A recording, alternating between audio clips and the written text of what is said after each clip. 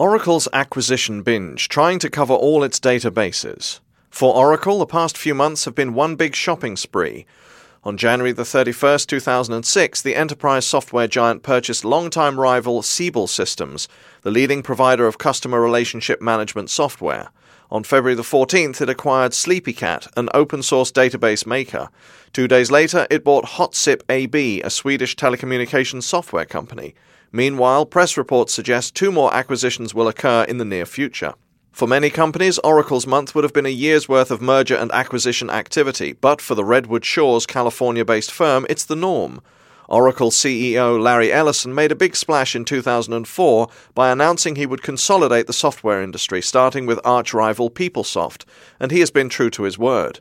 Since Oracle closed the PeopleSoft deal in January 2005, it has averaged more than an acquisition a month.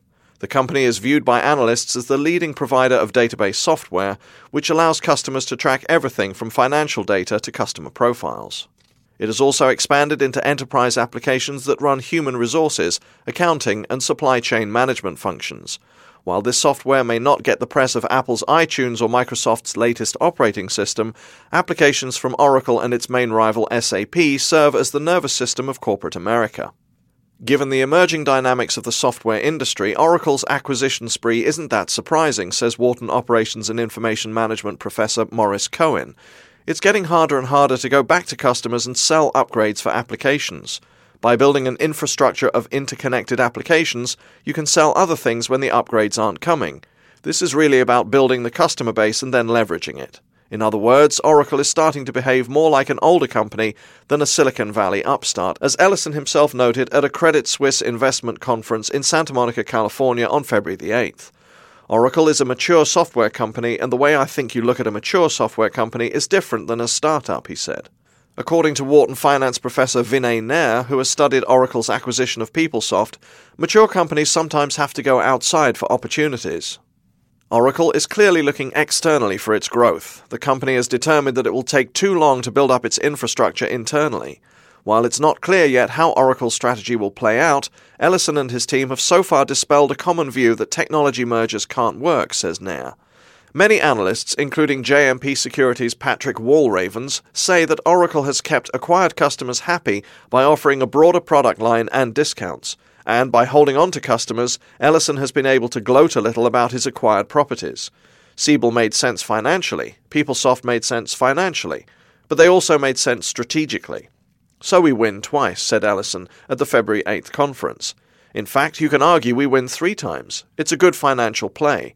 It's a good strategic play in that we gain more heft and more scale in the apps business. We also get a larger opportunity to sell our middleware and database software. So these acquisitions work out very well. The battle for new customers. While Ellison's acquisitions seem to be paying off, there's no hard and fast rule about whether growing an acquisition is more risky, says Nair. Oracle's strategy is just an alternate route to grow. Its decision to acquire companies is most likely based on several factors, he adds. How hard will the integration be? What are the costs associated with it? What's the rationale for the purchase? Acquisitions that are focused on cost savings are generally less risky than those purchases designed to grow revenue. Why? You don't control all the factors that go into revenue synergies, says Nair, adding that the ability to increase revenue largely depends on customer perceptions. That's why it's too early to call Oracle's strategy a success. The PeopleSoft acquisition looks smart now because it is not easy to switch enterprise software once it's installed. SAP has taken a more conservative approach to acquisitions and has marketed itself as a more stable alternative to Oracle. To Nair, the real battlefield between SAP and Oracle will be for new customers. Perhaps new customers will go to SAP, causing Oracle to lose some part of the new customer market.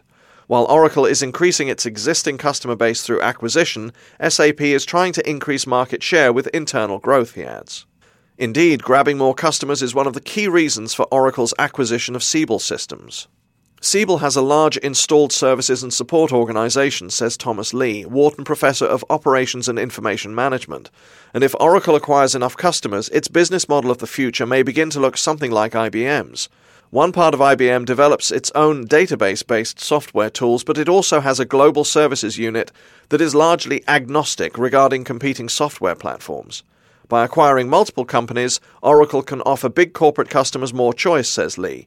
Because of Oracle's acquisitions, the customer now gets the simplicity of a single vendor with the benefits of a larger menu of software options. The open source market. One question for Oracle is, at what point does its spate of mergers start delivering diminishing returns? Cohen says there is no reason why Oracle can't continue to acquire companies, as long as you can find things to add to your product line, and with customers reluctant to buy from multiple vendors and demanding one throat to choke, why stop?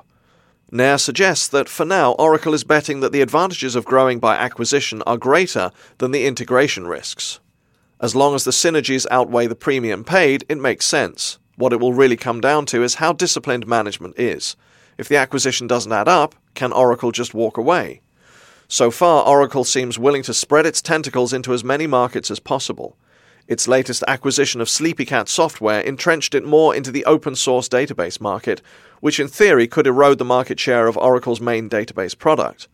Wallraven says Oracle bought Sleepycat largely to reconcile different business models based on selling licenses to proprietary software versus pitching services around free applications. If Oracle can learn multiple business models, it should be able to find many ways to sell its software, he adds. Wharton Legal Studies and Business Ethics professor Dan Hunter agrees. The Sleepycat deal allows Oracle to participate in the open-source community, essentially a group of developers that create software for free and ultimately find a way to profit from it. Oracle's databases are proprietary, but the company still needs to understand open source, just in case free software distribution emerges as the dominant business model, says Hunter. While Oracle's entrance into the open-source database market may not make sense on the surface, the company will learn how to operate with developers that build applications for free, and it has already taken a step in this direction by offering an entry-level version of its own database for free. The end game? Make sure Oracle's databases can mesh well with all alternatives and applications. Oracle needs to get in because, in the end, the database becomes a commodity, Hunter notes. It makes sense, Lee agrees, to offer an open-source version of Oracle that competes with open-source database rivals such as MySQL and Ingress. In addition, Oracle can better integrate its applications with open-source code, meaning customers have another option to stay with the company. For example, a Siebel customer could still use its CRM system, whether it's with an Oracle database or an open-source one. Fusing acquisitions together. One of Oracle's bigger tests, Lee adds, will be connecting its acquired product lines together into one coherent software suite. The company has shown it can keep customers by offering them lifetime support on applications they currently run. The biggest issue will be what happens when these customers have to upgrade. Will they turn to SAP or view Oracle as a long-term software provider? The biggest challenge will be the post-sale services and building long-term relationships, says Lee. Oracle will also have to manage the expenses related to merging the code bases. Ellison & Company have an answer to Lee's concerns called Fusion, a series of applications that will be the bridge between Oracle's old and newly acquired software. Oracle has begun developing Fusion software and is targeting 2008 as the year when its acquired software will be merged together. Cohen says the biggest risk to Oracle's strategy is how Oracle combines its acquired products. At some point, you have to stop merging applications and rewrite them. Meantime, Kendall Whitehouse, Senior Director of Advanced Technology Development at Wharton, says Oracle will have to work to combine the acquired workforces into one culture to be successful in the long run. So far, Oracle has laid off employees equally from acquired companies and its own employees. Nevertheless, Whitehouse says that the successful technology acquisitions tend to keep executives and their management skills from acquired companies. For instance, Adobe Systems has given Macromedia executives a number of high-level positions as the company's merged products and business functions. Microsoft acquired Groove Networks and named company founder Ray Ozzie, who created Lotus Notes, as Chief Technology Officer. Despite Oracle's acquisitions, Whitehouse notes that there are few executives who would be considered logical successors to Ellison. In fact, two of Oracle's acquisitions, Siebel and PeopleSoft, were run by former Ellison adversaries Thomas Siebel and Craig Conway, respectively. Look at how Adobe restructured after the Macromedia purchase, says Whitehouse. The products dovetailed nicely, and many important positions were filled by Macromedia people. It's about much more than just acquiring customers.